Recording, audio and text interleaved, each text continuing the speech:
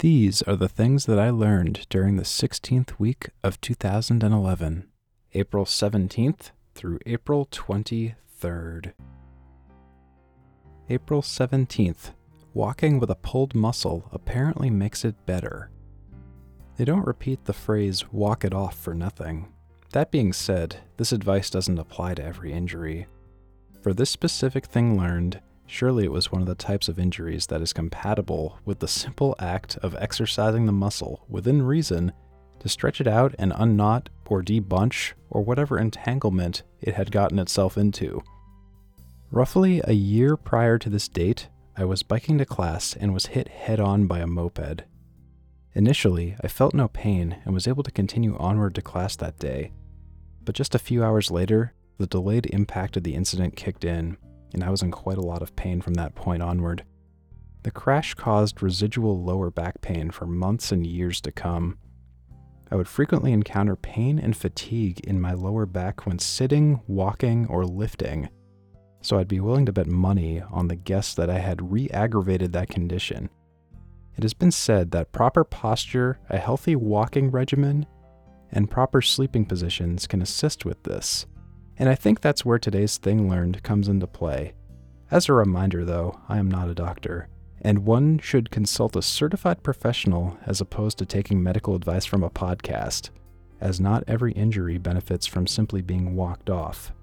In contrast, certain pulled muscles may require more rest and restricted movement in order to get better. The human body is just complicated like that. But for this specific injury that I had, a pulled muscle, walking it off was just what the doctor ordered. April 18th. French fries are named based on their shape, not place or origin. Let's start out by noting that French fries are not generally known as such in places overseas like the United Kingdom. Over there, they are more commonly known as chips, which is rather confusing to US-based folk who consider chips as something else. Supposedly, the origin of the term French fries dates back to the very early 1800s, where Thomas Jefferson had, quote, potatoes served in the French manner, which was a reference to their shape. Ponder this: when a potato is cut into thin, lengthwise strips before cooking, according to Webster, it is considered to have been Frenched. The English verb fry is ambiguous and can refer both to sautéing and deep-fat frying. The English verb it derives from refers unambiguously to deep-fat frying. Indeed, when Francophile, aka one who loves the French, Thomas Jefferson, had his staff over at the White House to serve his guests from large silver bowls of fried potatoes, prepared using a recipe he'd picked up in Paris, they became known as, riddle solved, French fries, in lowercase French. Of course, to complicate matters, and the etymology of the French fry is indeed a bit complex, the French fry may have actually been created in a French-speaking area of southern Belgium, which however was not to become part of France until 1830. This brief excerpt came from a larger paper from chilitea.org, titled French Fried, From Monticello to the Moon, by Charles Ebeling. I never thought this could get even more confusing than it actually was. So we have someone who greatly enjoyed the company of the French, coining a new term for a food that generally has no specific French properties, based on a French sound-alike term which only differs in its capitalization. Then we add Belgium to the mix. TJ, my dude, this is why names matter, man. Well anyways, for better or for worse, this is the somewhat maligned origin and confusing terminology of the French fry. I guess I can now sort of see the case for rallying around calling them freedom fries or something else, albeit for different reasons than what the term ended up being created for. Maybe we should just take a cue from the English and call them chips. Except we can't, because for us, that's already taken by another potato product. Great. April 19th. Some things about 64-bit addressing. Wow, what a topic. Also, what a generic and open-ended way to phrase such a topic. 64-bit addressing, huh? Researching that is an adventure. I'm not the biggest expert in the matter, but I think I understand the concepts enough to give a bit of a talk about it. So bits, you know them, I know them. They're the bleep bloops of computing. And a lot of the time, especially from the 80s onward, they like to be grouped into multiples of 8 and are based on exponents. The word addressing is key here, as that generally refers to memory mapping and address allocation. So let's zero in on that, I suppose. For example, let's take IBM's z/OS, developed in the year 2000 for mainframes, which was the successor of their MVS line of operating systems. I can guarantee neither you nor I have used them in any home context. When you search online for 64-bit addressing, this operating system shows up near the top of the results, taking you to several documentation pages for z/OS, which explains its journey to 64-bit memory addressing. Quoting from their documentation page, the original MVS, aka pre-z/OS architecture, defined storage addresses as 24 bits in length, which allowed an allocation to each user an address space of 16 megabytes. Later, the addressability of the architecture was extended to 31 bits, which increased the addressability of virtual storage and the size of the address space from 16 megabytes to 2 gigabytes.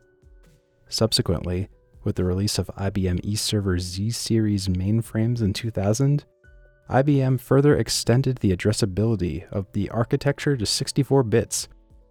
With 64-bit addressing, each address space is potentially 16 exabytes in size. An exabyte is slightly more than 1 billion gigabytes. More memory, more thing go fast, right? I also know 64-bit addressing was attempted even prior to this. The infamous Atari Jaguar game console in the early 1990s claimed that it was a 64-bit system, when in reality only very specific parts of its memory architecture did so in terms of data paths. In the desktop and laptop world, the jump to 64-bit was a bit more subtle and had more to do with, quote, newer or faster computers.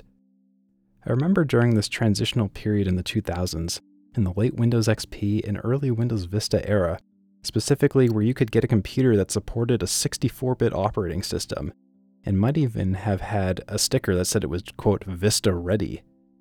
Such an OS could take advantage of 64-bit memory addressing, but sometimes you might not have ordered enough memory to take full advantage of the 64-bit hardware and software. If a computer's hardware is only spec'd out for 32-bit use, you can only really put a maximum of 3.5 to 4 gigabytes of RAM in it. With 64-bit hardware, however, you can go as high as 16 exabytes, or 2 to the 64th power of bytes of RAM. This entire topic is a mouthful to say the least. I only scratched the surface here, and I'm quite positive I didn't even adequately explain it. If you are into computer science, this is fascinating though, and I highly recommend further reading on the matter. I was learning this as part of my undergraduate IT studies, and while I likely didn't learn it in any specific class this semester, I think it was something I started looking up just out of sheer curiosity. And when you look up something out of sheer passion, often that's when you can learn the most, as that's when your brain is the most engaged. April 20th, 7D with the tripod. The Canon EOS 7D was a pretty cool toy in 2011. Not only was it one of the first incredibly high-fidelity still cameras I had the privilege of using, but it also was very capable of shooting HD video in high frame rates. Up to this point, I was used to pretty crappy cell phone cameras as well as respectable, albeit outdated, standard definition Panasonic Mini DV cameras that my college TV station utilized. Moving to the HD era with a modern DSLR was a major refreshing jump. We no longer had to wait to import tape, as the 7D shot footage to flash-based memory cards. For the Panasonics, we had to go through the ordeals of making sure tape was either new, not damaged, was already previously imported, and had enough capacity to store what we could shoot. Moving to the 7D's compact flash memory reduced a lot of time and headaches that tape brought us.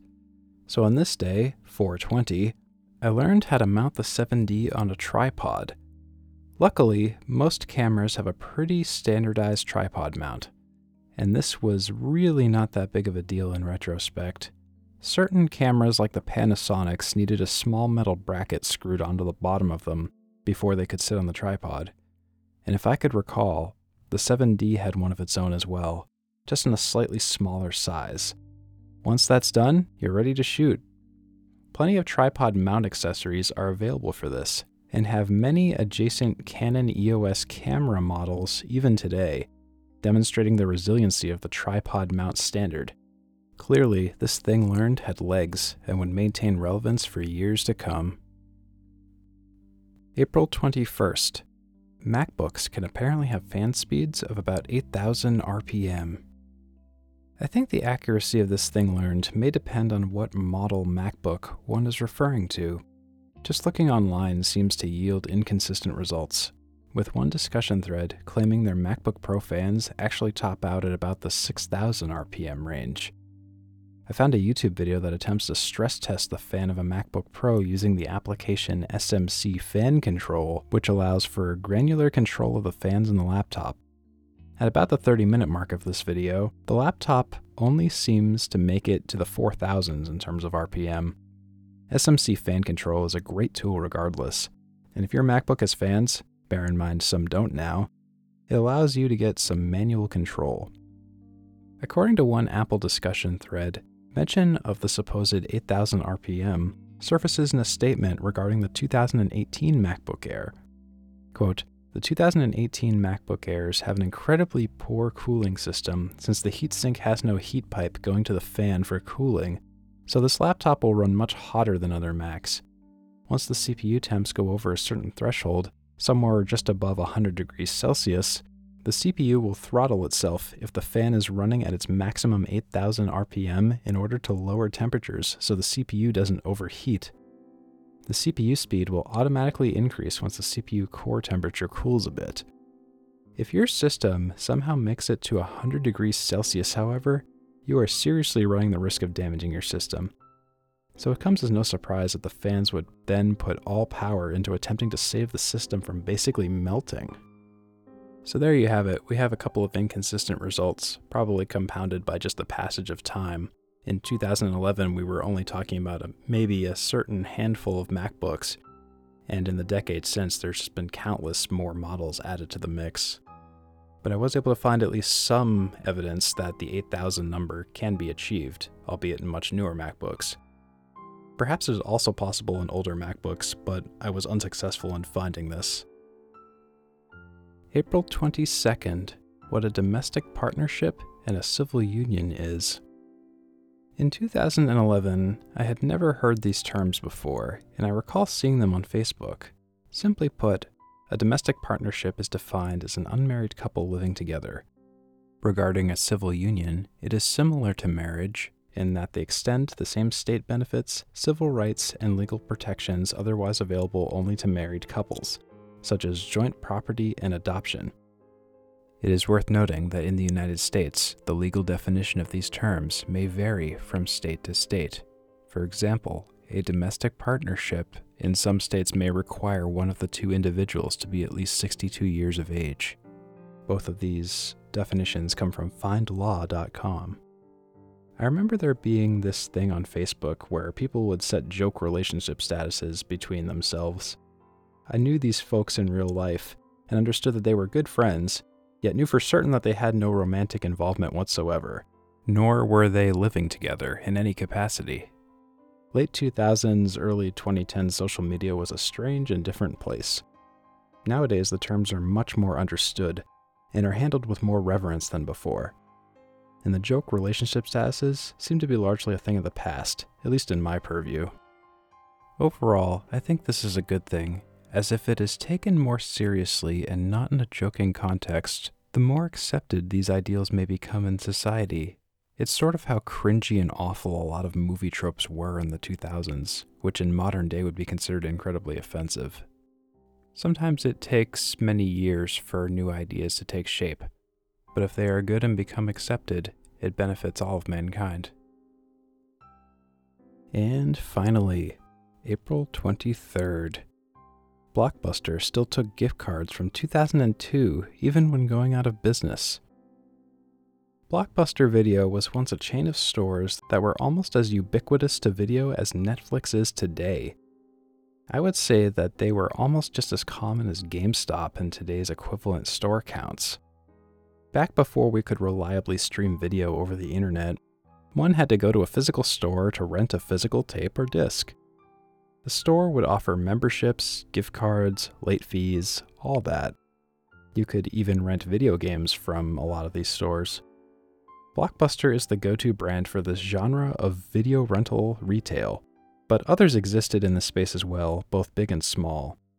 Hollywood Video comes to mind, and even my local Hannaford had a small section devoted to video and game rentals. Apparently, Blockbuster Video was largely to thank or blame for the very concept of the modern gift card in 1995. While Neiman Marcus apparently were the first to truly invent them, Blockbuster was the first to actually run with the idea, as they were originally considered too obscure to understand. If you still have a Blockbuster gift card, there is likely no chance that it is still usable in any capacity. I found a comment noting that Blockbuster was purchased by Dish Network some 7 years ago, and one of the contract stipulations was that the gift cards did not have to be honored by the new owner.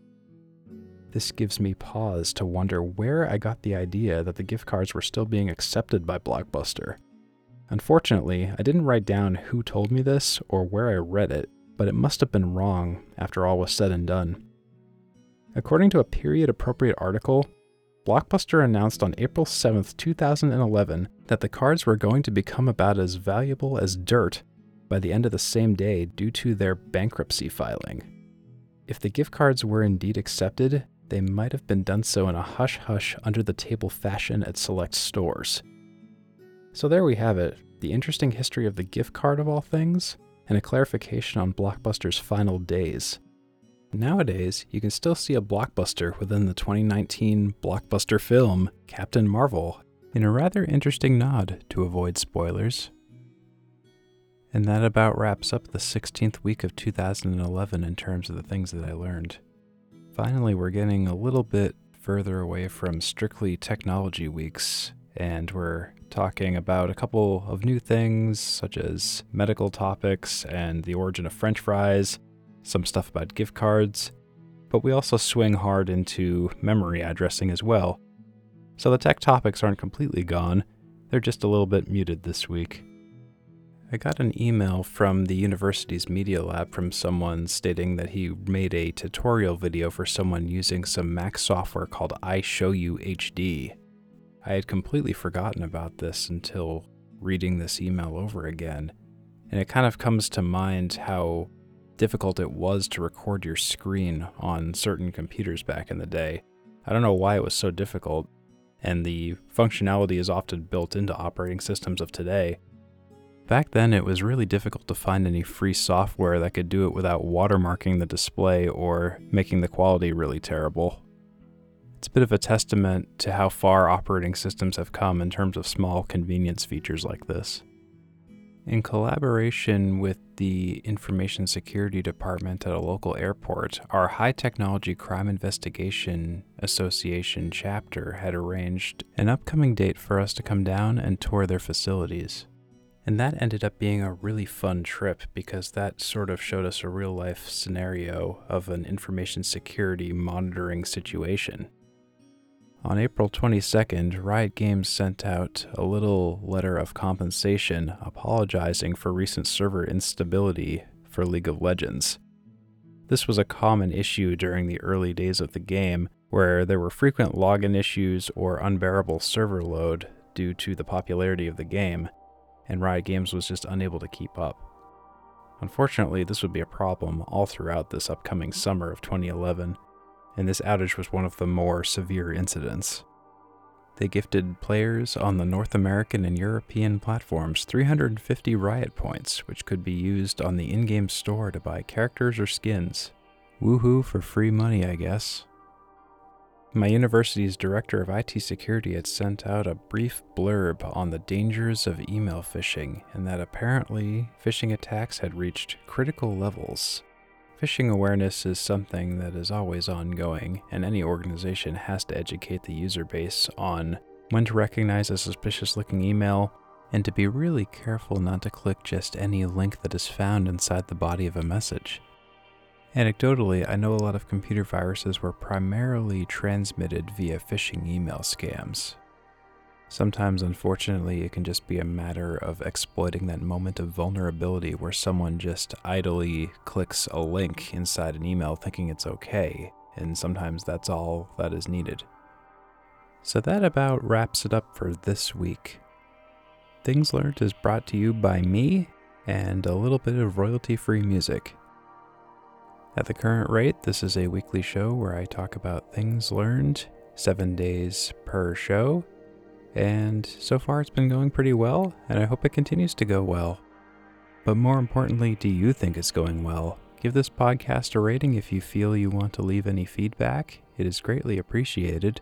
If you are a new listener, I thank you for listening to this podcast. And if you are a returning listener, as always, I thank you for continuing to listen to this podcast. If you enjoyed this podcast and you feel someone else might, please recommend it to them if you wouldn't mind. If you are interested in any of the content that I discussed today, please feel free to check out the show notes for any links and additional research that I will provide, as well as any music credits. I hope you are having a good week, and I hope you will stick around for the next episode. Again, thank you very much for listening to Things Learned, and I will talk to you next time.